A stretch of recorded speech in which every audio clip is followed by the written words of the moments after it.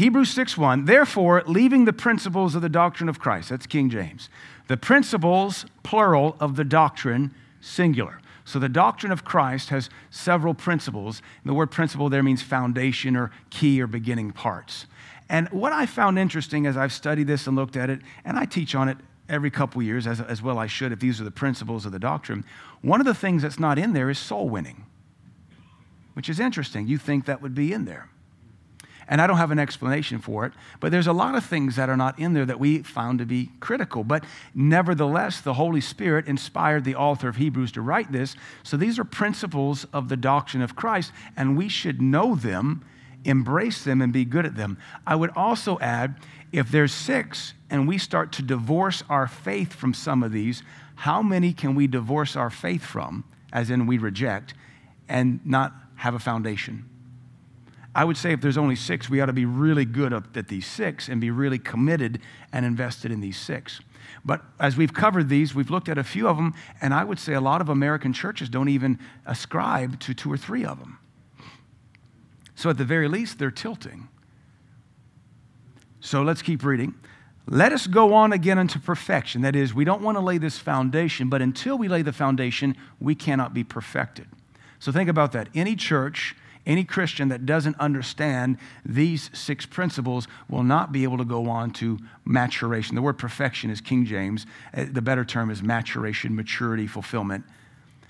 Let's lay the foundation, then we can go on to maturity. But he says, I don't want to lay the foundation again, but he does, because he's having mercy on the Hebrew believers. Let us go on again to perfection, not laying again the foundation. So again, this tells us that these 6 principles are foundational. The foundation of repentance from dead works.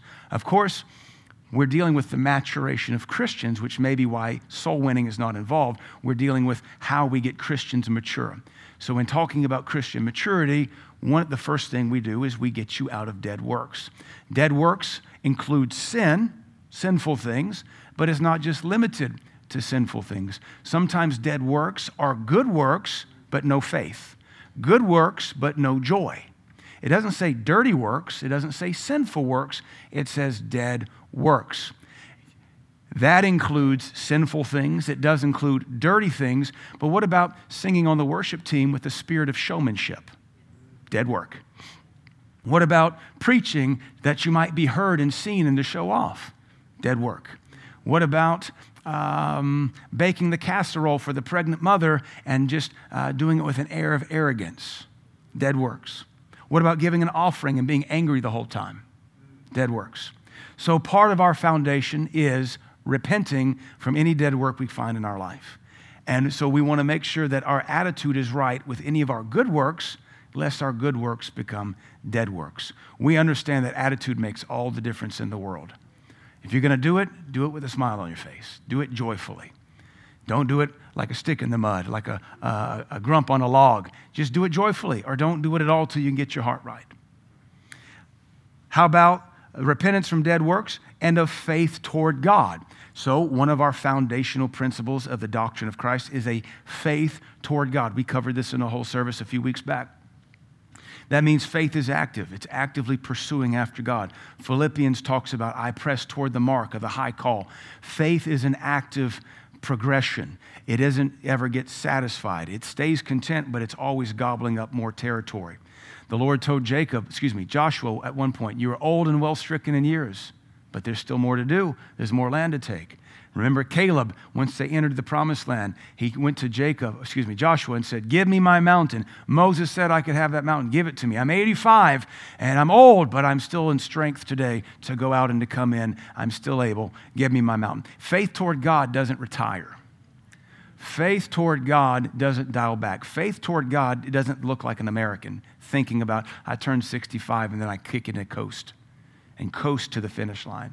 A faith toward God is always tackling sickness. It's always tackling financial issues. It's always winning its neighbor. Faith toward God is always reading its Bible more. You never get to a place that says, I read my Bible once. I once read the whole Bible. Well, good for you. How many times have you read it since then? I read that verse once. All right, we'll read it again.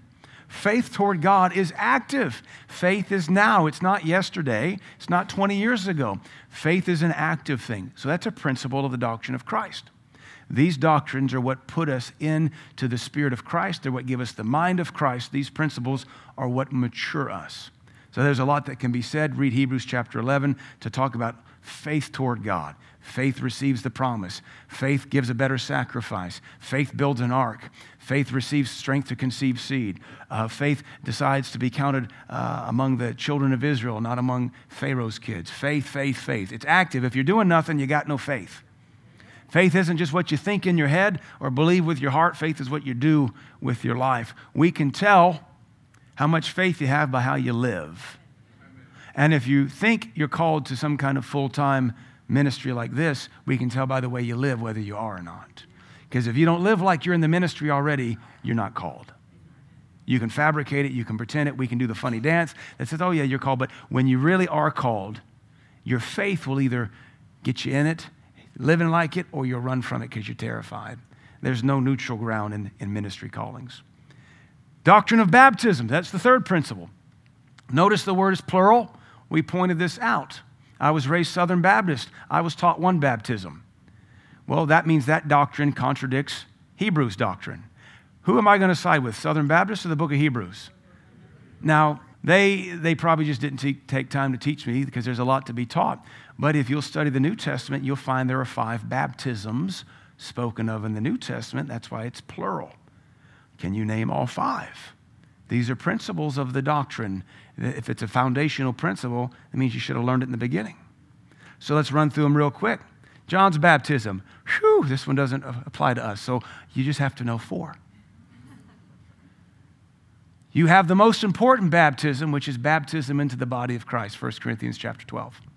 We, by one Spirit, are baptized into one body, that is to be submerged into the body of Christ. If you've not been baptized into the body of Christ, that's what Romans 6 is talking about. Romans 6, 1, 2, 3, and 4 has nothing to do with water, everything to do with the new birth. If you've not been baptized into the body of Christ, you're not saved. Because to be born again is to be made a new creature in Christ, to be baptized into his body and now made a member and a partaker. That's the most important one. Number 2, water baptism, which we did this morning and baptized 4 folks. And that's only spoken of 2 places. You might get into the book of Acts and talk about Acts chapter 8 with Philip the evangelist, and then Acts 19. So maybe some more, but the Great Commission tells us to go into all the world and baptize people. Water baptism is important. It's the first sermon we ever preached. It demonstrates what's happened to us in the spirit realm. It's supernatural.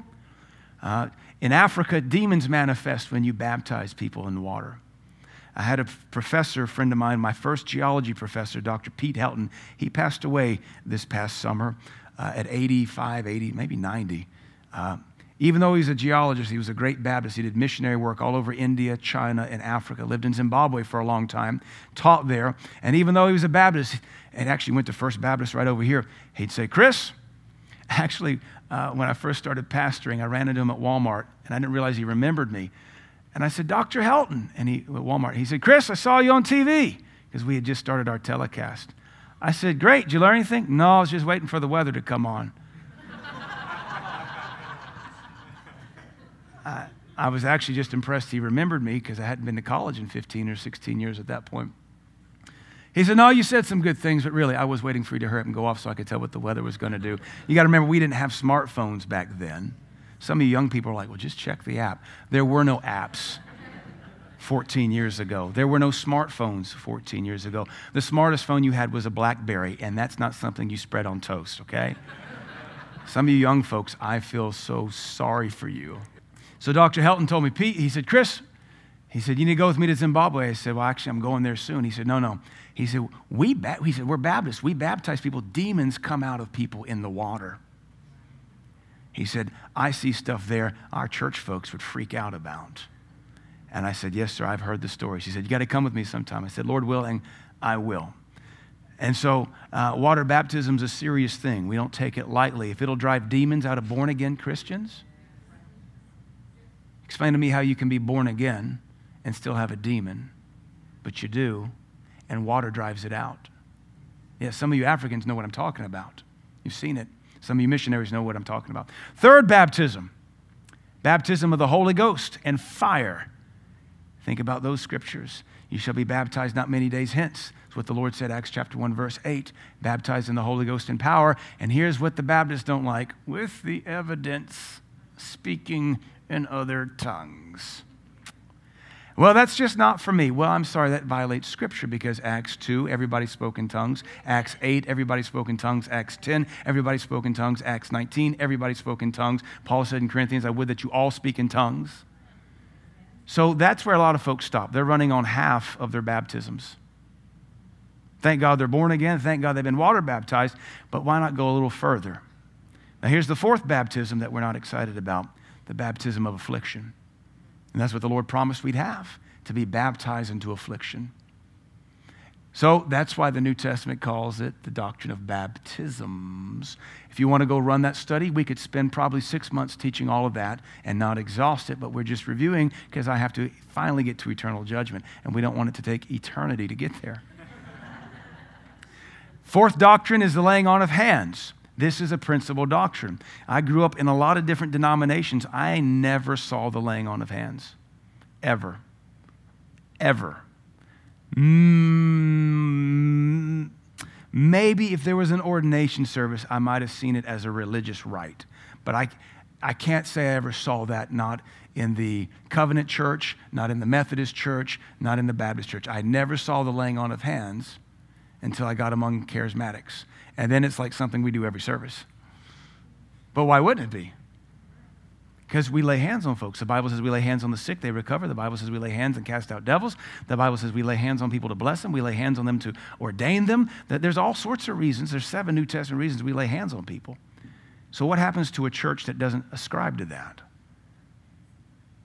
How can you ever fulfill the gospel commandment without doing gospel commandments?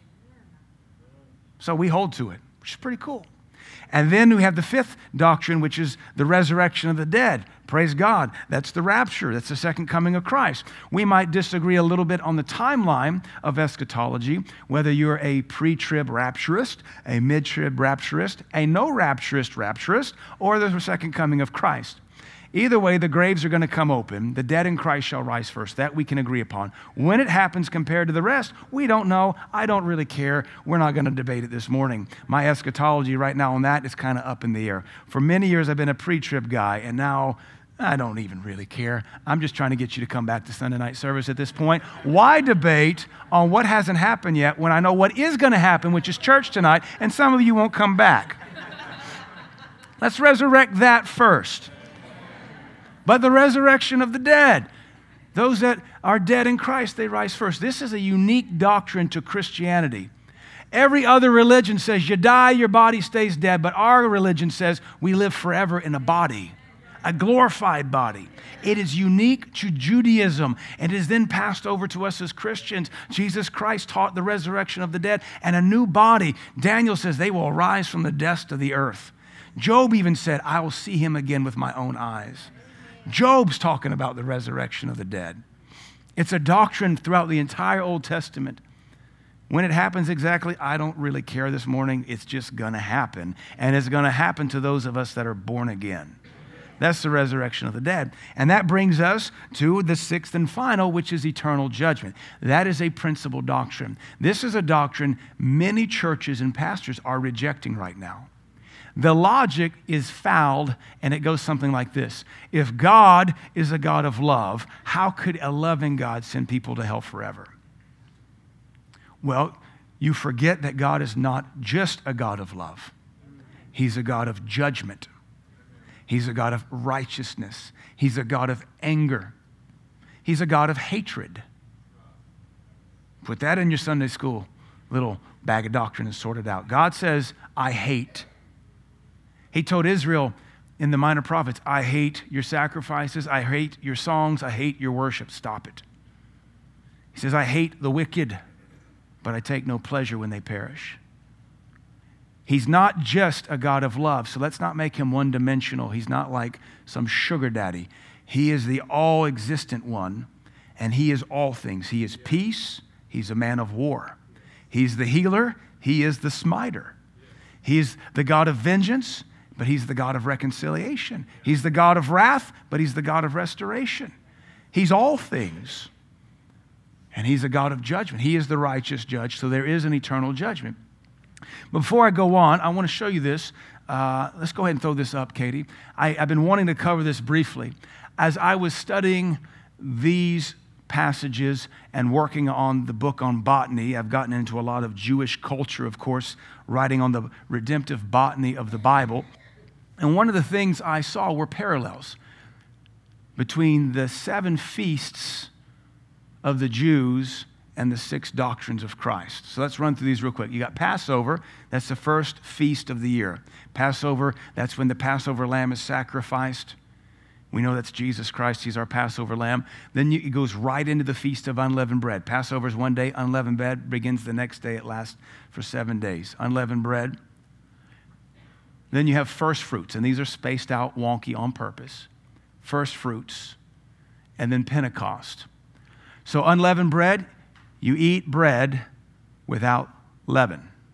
So that means it's flat bread, and leaven represents sin. That's the festival. And it's to remember when you came out of Egypt so fast, you didn't have time to let your dough rise, and you put it in your kneading troughs, and you had to boogie out of Egypt. And then you go into first fruits, which is sometime later. First fruits is celebrated with the barley harvest, because barley is planted and harvested first. And in the Jews' tradition, they would go out to that first fruit of barley, and they would cut a sheave of it that is enough, and they tie a red ribbon around it to set it apart for God. That's first fruits. And then 50 days after Passover is Pentecost. That's where the word term comes from, Pentecost. And it is a celebration of harvest because that's when the wheat harvest comes in. That's about a month or so after first fruits. So what does that have to do? Passover is when we're born again. So we're just going to look at these parallels real quick. Just a cool little side note here before we get into eternal judgment. Passover is when we get born again. We receive Jesus Christ as our Passover lamb. And then that would begin unleavened bread. That's repentance from dead works. Unleavened bread is that first doctrine we see in Hebrews 6:1, repentance from dead works. We remove all the leaven out of our life. And we do it with a good heart. We do good things. We do things joyfully. It's still bread. It's just bread without sin. It still works, because we have to be careful to maintain good works. It's just works without attitude or politic mixed in, or political agenda, or jockeying for position, or showmanship, or self-righteousness, or the pursuit of perfectionism. It still works because it has to be done, but it's done and it's acceptable to God. First fruits, that's the first festival where they do something toward God or give something toward God, and that parallels with faith toward God. It's the first thing you bring to God. It's a faith demonstrated toward God. So Passover you keep. You just honor it. You eat the Passover meal and the bitter parts and the bitter herbs, and then you keep and you eat unleavened bread. And then first fruits is the first festival you bring something to God. And that is, of course, symbolic of faith toward God. Faith toward God. Because if we're not bringing something, doing something, or marching toward God, this day that we live in is going to wash us out into the world. You and I are living in the great falling away. And the thing that perhaps we didn't see coming is that the great falling away takes place every Sunday morning in church. The great falling away is led every Sunday morning by preachers. Preachers are teaching their congregations how to depart the faith. Teachers and preachers and pastors are teaching God's people how to sear their conscience, how to dumb down the standard, how to treat the house of God as common, how to dress down, how to dumb down, how to just make this house, God's holy tabernacle, make it less respectable than the bowling alley. We went bowling a couple weekends ago for Dammy's birthday party, and I noticed those that were serious bowlers, they have their bowling shirt on. They have a bowling glove. They have a bowling bag. They have their cute little 50s doo-wop bowling shoes. They even have bowling slacks. They have a special attire for the house of bowl. And their heart is set on a special season. Our modern preachers don't even know how to do that for the house of God. We've believed the lie for so long. Come as you are, stay as you are. Come as you are, sure, but you better be changing. You serve the living God. Just like he expects our babies to grow up, he expects us to grow up. Yeah. We're living in the great falling away, and if you don't keep your faith toward God, the world will rape it. It'll take your faith and begin to invest it somewhere else.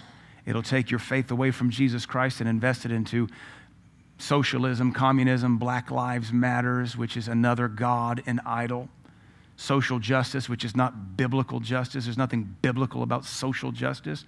It's a way to pimp people's time, money, heart, faith, and effort away from the gospel of Jesus Christ. If you can't export it to a prison in Uganda, it ain't worth exporting at all.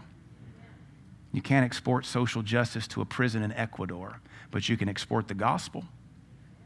That's how you know it's an idol and a false gospel. If you got to figure out how to regurgitate it, to cough it up in Nairobi or Shanghai, it ain't God. Amen. We're walking in the great falling away. You got to make sure of faith toward God. Pentecost gets fun. It's both doctrine of baptisms and the laying on of hands. Because Pentecost was repeated over and over again, and Paul would lay hands on folks, and they'd receive the baptism of the Holy Ghost. Acts 19, actually Acts 8, Peter and John coming down, finding those disciples, and they laid hands on them that the Holy Ghost might come upon them, for they had not received the Holy Ghost yet, only they'd been baptized in the name of the Lord Jesus. And when Peter and John had laid hands on them, they received the Holy Ghost, as did the others from the beginning. And Simon the sorcerer, seeing that through the laying on of the hands of power of the Holy Ghost was given, he inquired, said, hey, can I give you money that I might have this power? And Peter said, hey, your heart's not right with God, so you ought to repent. That's the laying on of hands and the doctrine of baptisms. Pretty cool how it plays out like that. Feast of Trumpets, the Day of Atonement, the Feast of Tabernacles.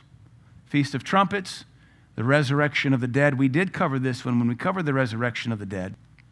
Remember, Paul said, at the last trump, the trump of God shall blow, and the archangel will come with a trumpet. The Jews believe the resurrection of the dead will take place on the Feast of Trumpets, which it just happened last month in September. And so we see a direct parallel there, the Feast of Trumpets and the resurrection of the dead. And there's no reason why it shouldn't happen. We probably won't know till we're caught up in it. I'm not saying we need to get real super Judeo-conscious. I may, though, if I do some more studying, I may at some point, one year, walk us through the 7 festivals as a church, just to do it. Not that we're going to wear yarmulkes and prayer shawls and blow the shofar. Our church is 38 years. We've never blown a shofar, and I say shofar so good, why would we start now? But in studying redemptive botany, and writing this book, I'm really seeing just the brilliance of God and how he's arranged things. So my money, if I was a gambling guy, but I'm not a Baptist, so I'm not, my money... As a joke, my dad told me the difference between a Methodist and a Baptist at the liquor store, the Methodist will acknowledge you. You can put any denomination in there, backslidden Pentecostal, seeker-friendly. All right. And there's some groans there. Whatever. Day of Atonement. The Day of Atonement is what the Jews call the Day of Eternal Judgment. It's a judgment for the nations of the world. The Day of Atonement is when Israel is saved and all their enemies are destroyed. It's what we call the Battle of Armageddon, but they call that the Day of Judgment. And so it parallels these 6 principles. Feast of Tabernacles, that's when God comes and he lives with us for 1,000 years in the earth. And the Revelation says, and his habitation is with man. Pretty cool stuff. That's why we study the Bible. This is why you don't be like that ignoramus who says, I read my Bible once, and what did you get out of it once? That's why we keep studying it. So let's come back now to eternal judgment, because that's our final doctrine. It's a principle doctrine. This is one of those things that these are the principles that help us as Christians mature. Repentance from dead works, faith toward God, doctrine of baptisms, laying on of hands, resurrection of the dead, and eternal judgment. If we keep those things in front of us, they'll make sure that we never back off. So let's say a few things about eternal judgment. This is not what we would call current judgment or passive judgment. Judgment falls upon people all the time right now. Even in the New Testament, judgment fell on Ananias and Sapphira in a church service. They just dropped dead. That's judgment. Sometimes when you rebel against God, your life begins to get increasingly difficult like the prodigals. That's judgment as well. Eternal judgment is not that. Eternal judgment is judgment that lasts for eternity, and there's no redemption out of it. We're not Mormons and we're not Catholics. We don't believe we can baptize people out of purgatory or out of hell into heaven. It doesn't work that way. The Bible does not teach that. Hebrews tells us it's appointed unto man once to die and then the judgment. Once you die, that's it. The question could be maybe justifiably asked, what about those that have been raised from the dead? Because certainly that happened in the Bible. It even happens today still. You just can't talk about it because folks don't believe in it. Well, they died and they weren't judged. No, but they will eventually die and stay dead.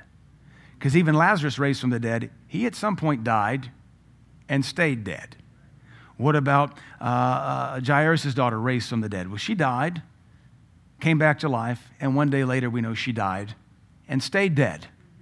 Same with the boy who was raised from the dead in the funeral. He died, the Lord raised him from the dead. He lived, grew up, got old, died, stayed dead. Whenever you die and stay dead, then's the judgment. Fair enough? I'm picking on Baptists this morning. I don't know why. Maybe my mom and dad are watching. 19 years ago, I was in Natchez, Mississippi, drilling on a FHWA job, Federal Highways Administration. I was overseeing a drilling project for the end of the Natchez Trace Parkway. It terminates in Natchez Trace. It's a historic parkway. And I was attending an all-black Pentecostal church. I was the only white guy there. Wonderful church, wonderful move of the Holy Ghost while I was there. They had me preach once, and then every service they used me to lay hands on people. But one day, I was there for 3 weeks in Natchez, Mississippi. I decided to do, I did a lot of sightseeing while I was there because it's a very historic town, but I went to this antebellum mansion called Nutt's Folly. And it's the largest octagonal-shaped house in America. And you can pull it up, Nutt, N-U-T-T, Dr. Nutt, his Folly, F-O-L-L-Y, because he never finished it. Very cool house. It was a house built on an octagon. It was a giant tower, and it was like a entry-level basement kind of mansion. And he designed it such that at the very top of the tower, there were mirrors that he could adjust, and they would cause light to go through all the floors and illuminate all the floors, because this is antebellum, which means pre-Civil War, even all the way down to the basement. So I'm going to go tour Nutt's Folly, the largest octagonal-shaped house in America. Never finished it. He died. Civil War hurt them. But on my way in to see it, I have to go through the security entry point. This is 2002. And there's this old security guard. Now, he's not going to stop anybody. He is worse than Barney Fife. He doesn't even have a gun, much less a bullet in his front pocket. But his name was Rollo William Boyd. And he said, I told him who I was, coming to see this house. He said, well, you know what? It's not open yet, so you might as well stay here and talk to me. So the security guard makes me stop. So we get to talk, and he finds out where I'm from. So I decide to witness to him. Why not? He's old. He's old as dirt. He's like 60. No, he was 85 years old. And I said, Mr. Rollo, are you a Christian? And his face lit up. He said, I certainly am. Let me tell you my born-again story. And I thought, here we go. It's going to be, I got baptized in the Baptist church, Baptist Sunday school. And I didn't know what to expect. He said, I got saved 20 years ago after I died and went to hell. And I thought, well, this isn't your typical testimony time, please. He said, I was 65 years old. I'm 85 now. He kept telling me that. He said, I got all my teeth in my head. He kept telling me his teeth. These are all real teeth. I got cavities, but they're all real teeth. He said, and I do weights every morning. He kept telling me that too. He was a healthy 85-year-old. And he said, 65 years ago, he said, I began to have heart issues, heart palpitations, and I called my childhood friend, who is my doctor. He named his name. I don't remember his name. It's been 20 years ago. He said, Rollo, sounds like you're having a heart attack. You better come and get in there. Come in here. We got to check you out. He said, so I get in there, and I die. And I left my body, and I hear the doctor say, we're losing them. And he said, I start going down, down, down. He said, and I get to the gates of hell. He said, and the gates are open, and I can see down the corridor of hell, and I hear screams of torment. And he said, and I hear him screaming, somebody bring us something to drink. We're dying of thirst. Somebody bring us something to eat. We're dying of starvation. And he said, I'm terrified because I know if I go in those gates, I'm never coming out. If I walk through that threshold, those gates will shut and I will never come out. And he said, and then I begin to hear a voice say, we got him back. He said, I stuck back up. I'm back in my body again. And he said, oh, we're losing them. And I think, please, no, don't lose me, because I can't go back down there. He said, so I went back down there a second time, and I'm standing at the portal of hell again. It's dark. He said, it's like you think it would be, flames flickering, and I can hear these screams. Somebody bring us some water. We're dying of thirst. Somebody bring us something to eat. We're dying of starvation. And he said, I can hear screams. I can't see them. And he said, I think God had mercy because I'd probably see my family. Because he said, we weren't Christians. And he said, and they're crying out somebody. He said, just the torment, terrifying.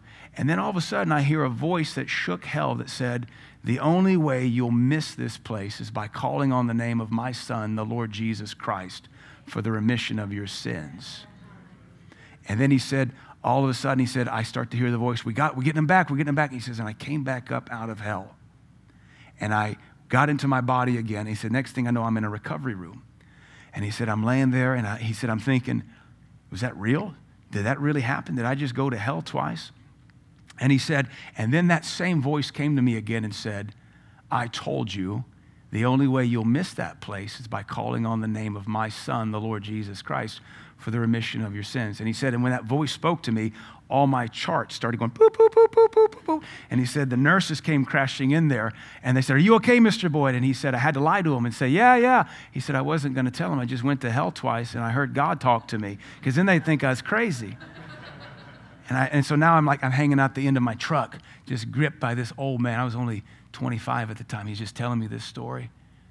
And I said, and what'd you do, Mr. Boyd? He said, I called on the name of the Lord Jesus Christ for the remission of my sins. He was not ashamed of his born-again story at all. See, that's eternal judgment. You go in and you don't come back. But see, it bugged me because I said, Lord, I've never heard about that starvation and hell thing. I can kind of get water, rivers of living water. And the Lord dealt with me. He said, they never had the bread of life. Starvation, because you never tasted of the bread of life. That man, not even church, was more biblical than he realized in his experience. That's how you judge these experiences. Do they stack up to the word? And that one certainly did. Mr. Boyd, I'm sure, is in heaven now because he was 85 then, but in very good shape. Eternal judgment is eternal. It's once and for all. My pastor likes to point out, hell lasts as long as heaven. It's forever. And it is real. Jesus Christ talked about hell more than anybody. And he didn't talk about it metaphysically or metaphorically. It's a real place. He calls it both Gehenna and Hades in his language. And it's a place where the damned go, and they have a worm that does not cease to bore holes through them. The Bible teaches us in Daniel that also the resurrected damned have a body for all eternity as well. That's different. But the Bible teaches us that. It's not just the righteous that get a glorified body. The dead at the end of the millennial reign of Christ, they're resurrected too. Well, what do you resurrect? You have to resurrect something with the body. And they're sent to eternal damnation in a glorified body, if you can call it that, where their worm is eternal with them. What is that worm? I don't know. It's in the Bible. The Bible speaks about that worm. I taught a sermon a couple years ago called The Worm of Regret. Part of my little doctrine on that says maybe it's you in hell forever regretting all the chances you had to be born again, and that worm just torments you for eternal damnation. It's eternal judgment. We're living in a day where pastors are teaching their churches there's no hell. We're living in a day where folks that used to believe like us, Pentecostals, Word of Faith, they're now denouncing hell because of grace. The existence of hell does not negate the existence of grace. It would be insane to think one negates the other when both are clearly in the Scripture. It's like saying the existence of God negates the existence of an enemy. That's stupid. Or the existence of hot negates the existence of cold. No, they can both exist, and we know that hell is for real. In this life, we are always being judged, despite what liberal theologians teach. And that's why Corinthians 11 says that we ought to judge ourselves. If we would judge ourselves, we would not be judged. We can avoid eternal judgment by constantly judging ourselves and asking the Lord, show me where I'm wrong. Lord, did I please you today? Lord, what would you have me read in my Bible tomorrow? Lord, were you pleased with how I handled class today? Were you pleased with how I handled my children today? Lord, judge me. I believe in paying judgment on installment plans, a little bit every day, and not waiting and having calamity. Lots of times calamity comes because we fail to judge ourselves a little bit at a time. And remember, sin has a paycheck. I'd rather receive the payment 10 cents at a time than 20 grand and it destroy my life. Judge me today, Lord, so I don't get off track tomorrow. Let me reset my life and reset my heart a little every day. Let me go to bed saying, Lord, are you pleased with me today? What do I need to repent of? Not in fear, just checking up. I don't fearfully do it. I'm not scared. Lord, let's review my day, Lord. Are you okay with how I handled service? Are you okay with how I handled my wife? Did I say anything stupid while our guest was here that I need to call and repent? That way you're constantly recalibrating. When I worked in geology, we used a lot of different equipment to do our measurements and calculations and radiation and compressive strength and whatever. All of that had to constantly be recalibrated. And if some of it required recalibration every 6 months, some of it every 2 years, if you went longer than the recommended calibration, it could be way off. And if you're testing like concrete cubes and grout cubes and it's an airport runway, you don't want that to be wrong lest the 747 crashes and it's your fault. You and I, our life doesn't need to be recalibrated every 6 months. It ought to be recalibrated probably every 60 minutes. Lord, I love you. You just tag in with the Lord. I don't mean to be flippant with that, but you just touch base. Lord, are we okay?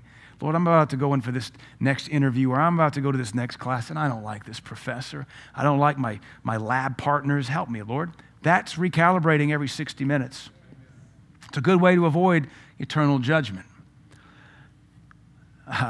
Active judgment. There's an active judgment and there's a passive judgment, and that still is not eternal judgment. The Bible speaks to us of a doctrine of hedges of protection. Remember, when Satan came to God in Job chapters 1 and 2, he says, look, Lord, you've put a hedge of protection around Job, and I can't get through it. Isn't that interesting? Job had a hedge of protection. He didn't maybe know about it, but Satan could see it.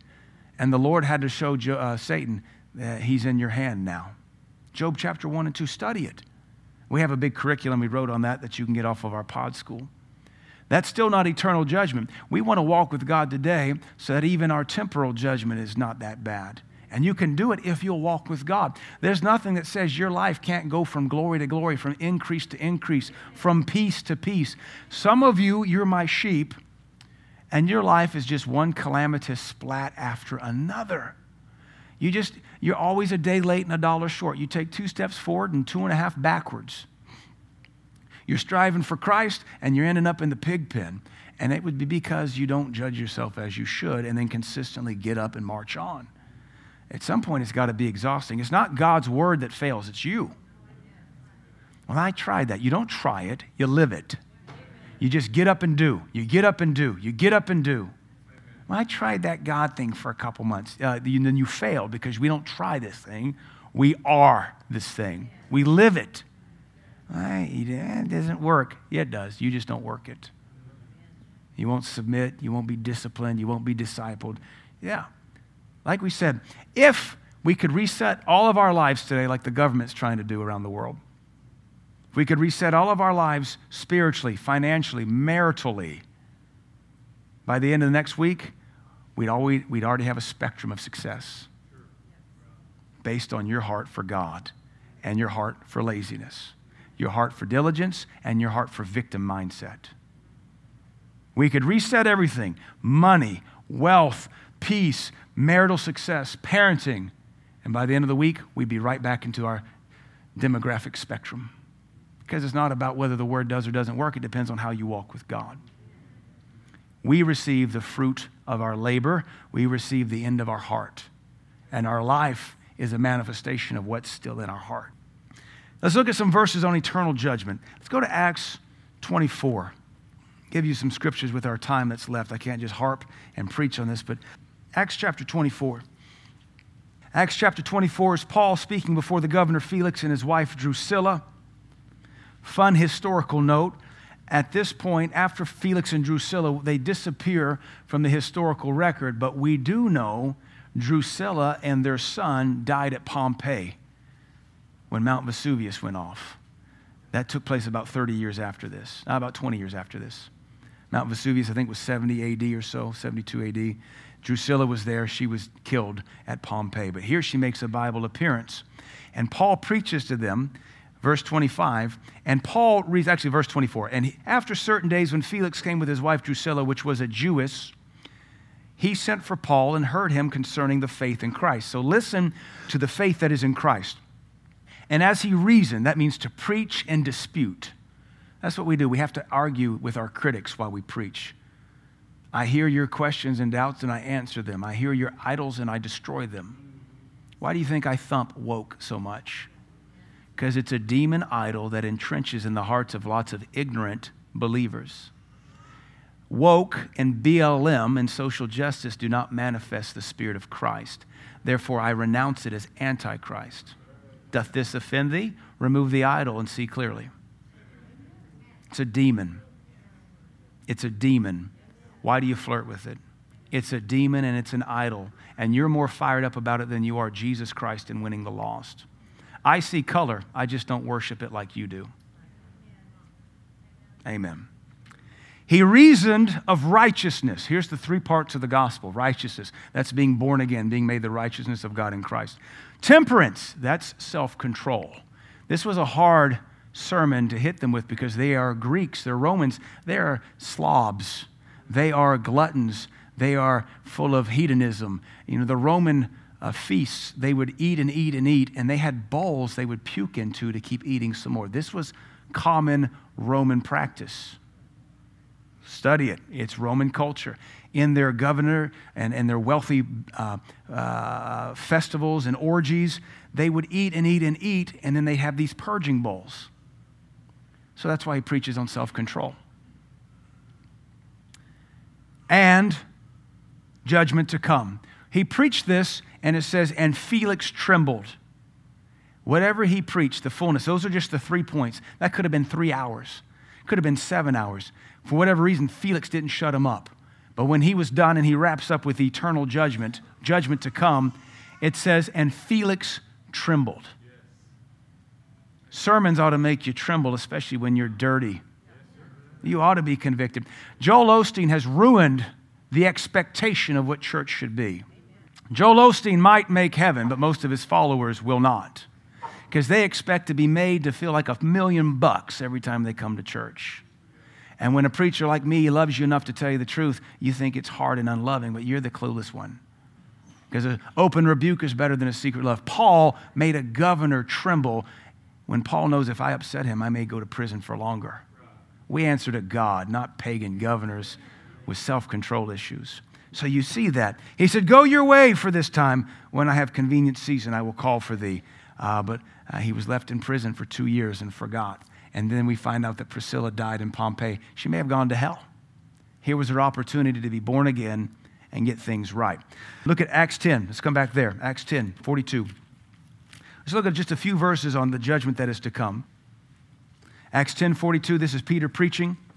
He commanded us to preach unto the people, not to encourage them constantly, and to testify that it is he, God, which was ordained to be God, ordained of God to be the judge of the quick and the dead.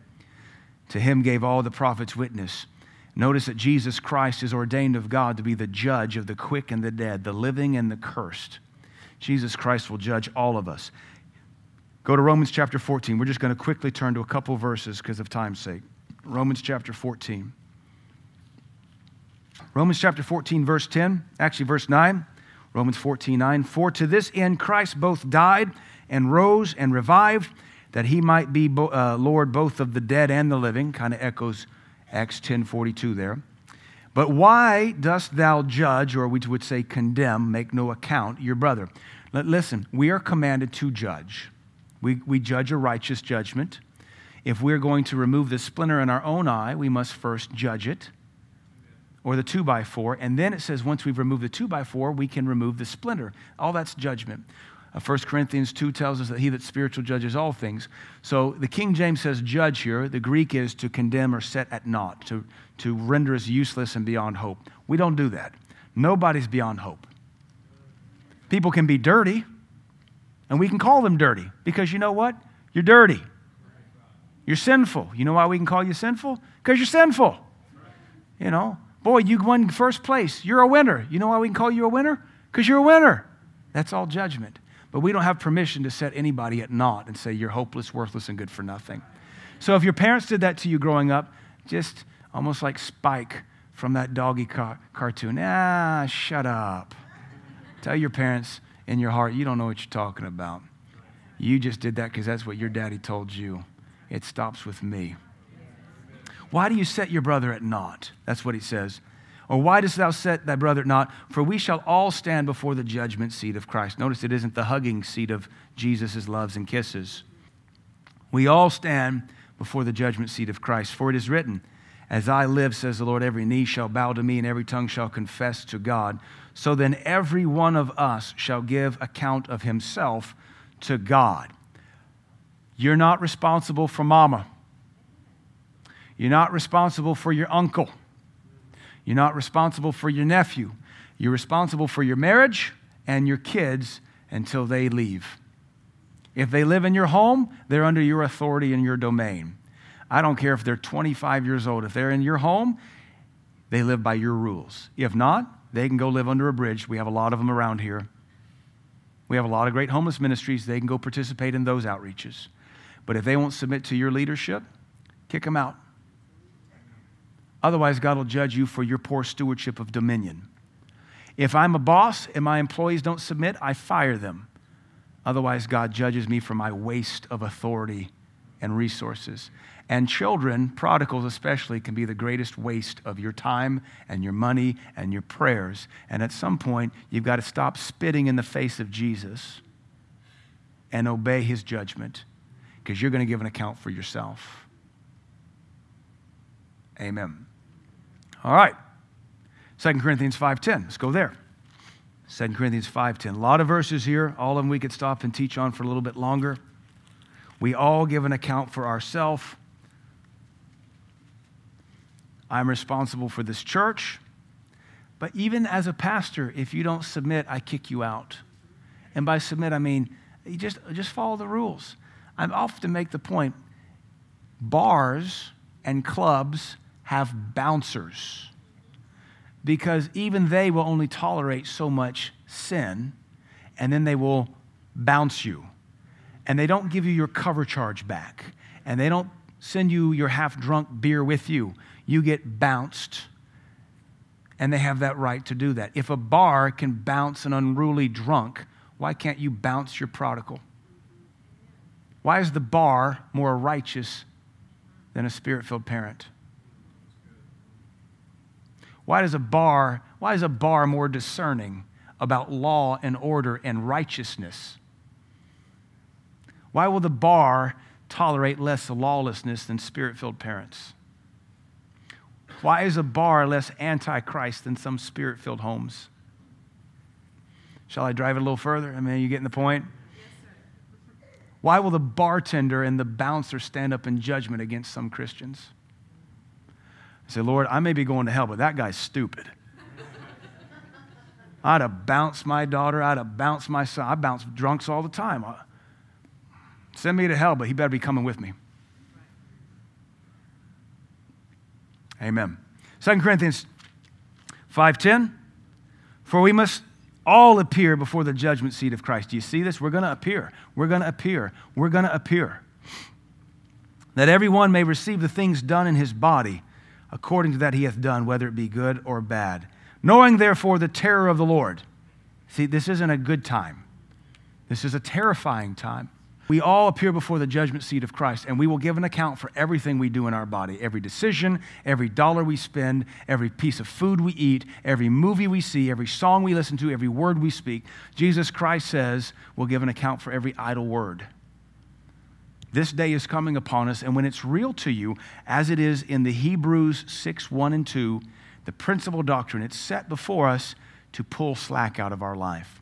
If eternity is real to you, you'll live differently.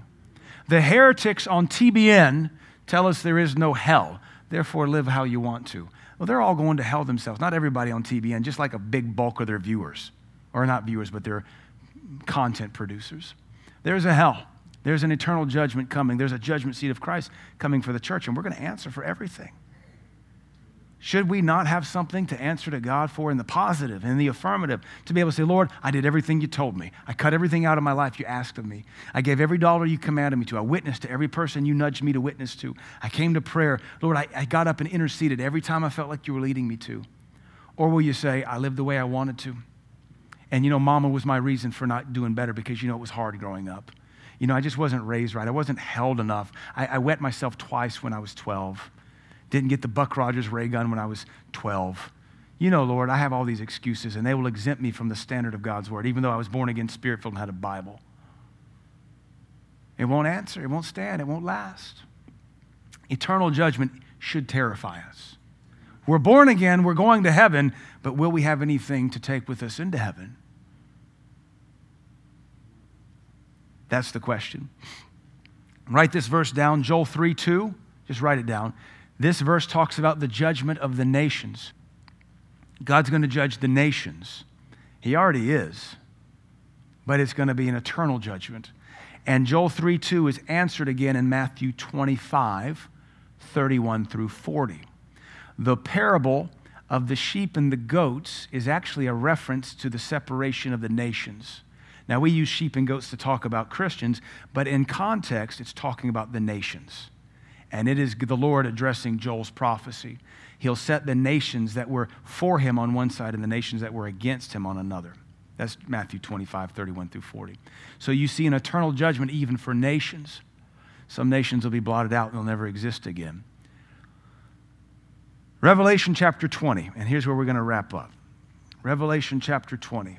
We don't have time to look at everything the Lord Jesus said about hell, but all you have to do is do a Bible search on hell and focus on Matthew, Mark, Luke, and John, and you can see Jesus Christ had a better doctrine on hell than most of his preachers do today. There is a hell. It is eternal. Right now, when people die, they go to a place called Sheol in the Hebrew. The Greek calls it Hades. And it is spoken of in both languages as an actual physical location. It is the abode of the dead and the damned. The Lord also called it Gehenna, which is the valley of Hinnom, which was a place where they burned trash outside the wall of Jerusalem.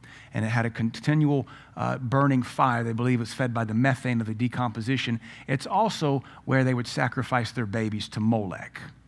That was done in the valley of Hinnom. Gehenna fire, that's the trash heap.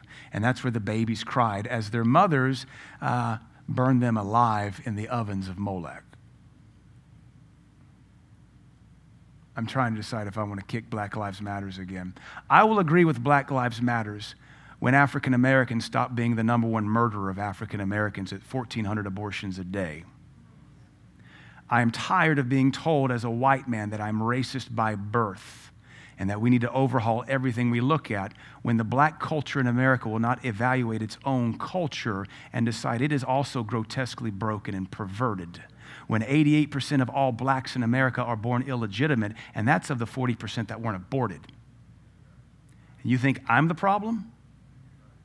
You think this melanin and my skin pigment's the problem? Your culture is your cancer. When Gruden is fired for some racial comments, but everybody singing at the Super Bowl this winter, every hip-hop rapper says everything that Gruden said in his emails, that's a little bit of football culture right there unfolding right now.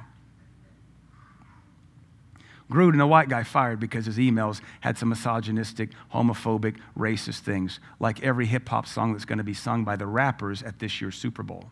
Eminem, Jay-Z, all these other guys. Oh, and all the football players that have like 21 domestic assault charges. So they get to keep playing for $20 million a year. But Gruden has 10-year-old emails that were inflammatory and they're going to fire him.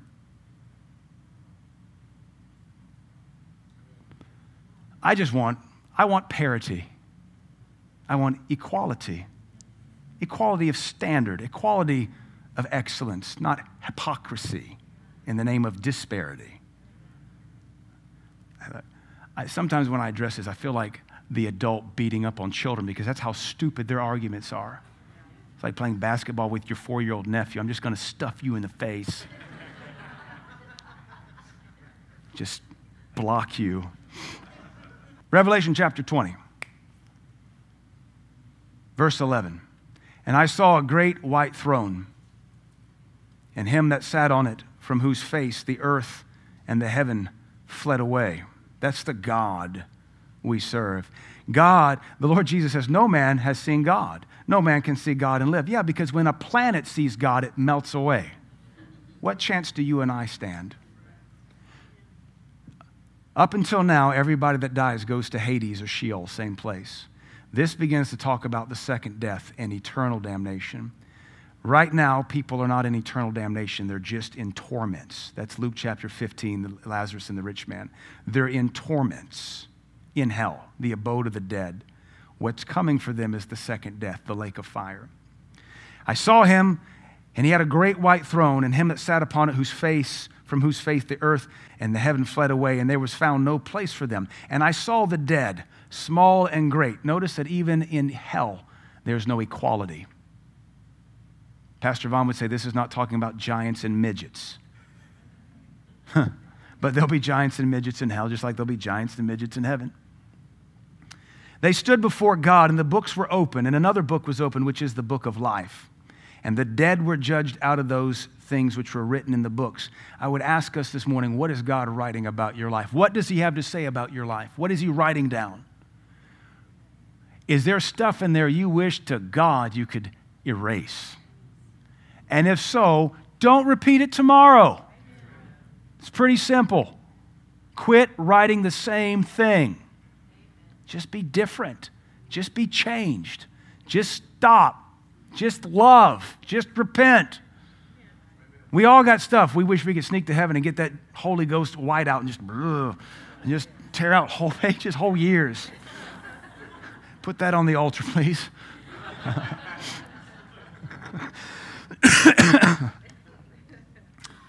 What's being written about our life? They were judged out of the things which were written in the books according to their works. And the sea gave up the dead which were in it, and death and hell. Notice these are two places. Hell delivered up the dead which were in them, and they were judged, every man according to their works. This is eternal judgment. And death and hell were cast into the lake of fire. This is the second death. And whosoever was not found written in the book of life was cast into the lake of fire, and then it's insinuated into the second death. It's appointed that a man wants to die, and then is judgment. And after this death, you either go to heaven or you await the second death. And that's eternal separation from God. There are no do-overs, no mulligans. Nobody can be baptized in a giant marble calf-covered trough in Mormon Tabernacle in Salt Lake City to get you out of hell. That's why the Mormons own all the 23andMe and all the genealogy things. Ancestral worship, Ancestry.com, that's Mormons, because they want to baptize everybody out of hell into heaven. Sorry, dunking people in place of somebody else in a giant, beautiful marble golden calf-covered trough doesn't get you out of hell. You only get one shot at it. It's this life. You must be born again. You must be born again. You must be born again. And faith toward God and repentance from dead works. And you must endure to the end. I'm not for salvation by works. And I'm not once saved, always saved. And I'm not you're going to sin and die and go to hell. I'm talking about you give your life to Christ and you don't take it back. I'm all about you serve Jesus Christ and you endure to the end, because we are watching the great falling away. And there is an eternal judgment coming for people. I was born again a Baptist at the age of 7, and it hasn't gone away yet. I backslid for a couple years, rededicated at 18, and I haven't quit yet. Some of you waffle in between services. This is no time to waffle. Amen. Some of you rededicate every service. What's wrong with you? Rededicate and then stick to it. Get away from people that cause you to have to rededicate again and again and again. Because one of these times, your heart's going to hook that thing and stick with it. We have an eternal judgment coming, and it lasts forever. And we don't want to see anybody go to that lake of fire. We want to see everybody endure to the end. The Bible promises us those that endure to the end shall be saved. We endure. We believe in the perseverance of the saints. It's real simple. Just run with Christians. Get perversion out of your life. Quit watching smut. Quit running with dirty people. Get rid of social media. Tonight I'll show you a new study that came out that says the 50 detrimental effects of social media. 50. Actually, it's 47. I think the article says nearly 50 research-proven detrimental effects of social media. The other article I have is the explosion of tics and Tourette's in TikTokers. I thought, this is made up, and I started reading the article. An explosion in young girls experiencing Tourette's, and the one thing they all have in common is they're addicted to TikTok. One clinic says, we used to see one girl a month with Tourette's or tics. Now we're seeing 100 plus. You think that's maybe a spirit? And I'm just the legalistic one that thinks your kid isn't mature enough to have a smartphone. I've been right for almost 10 years on this thing, and some of you still disrespect me. All right. But that's the now, eternal judgment. Let's bow our heads.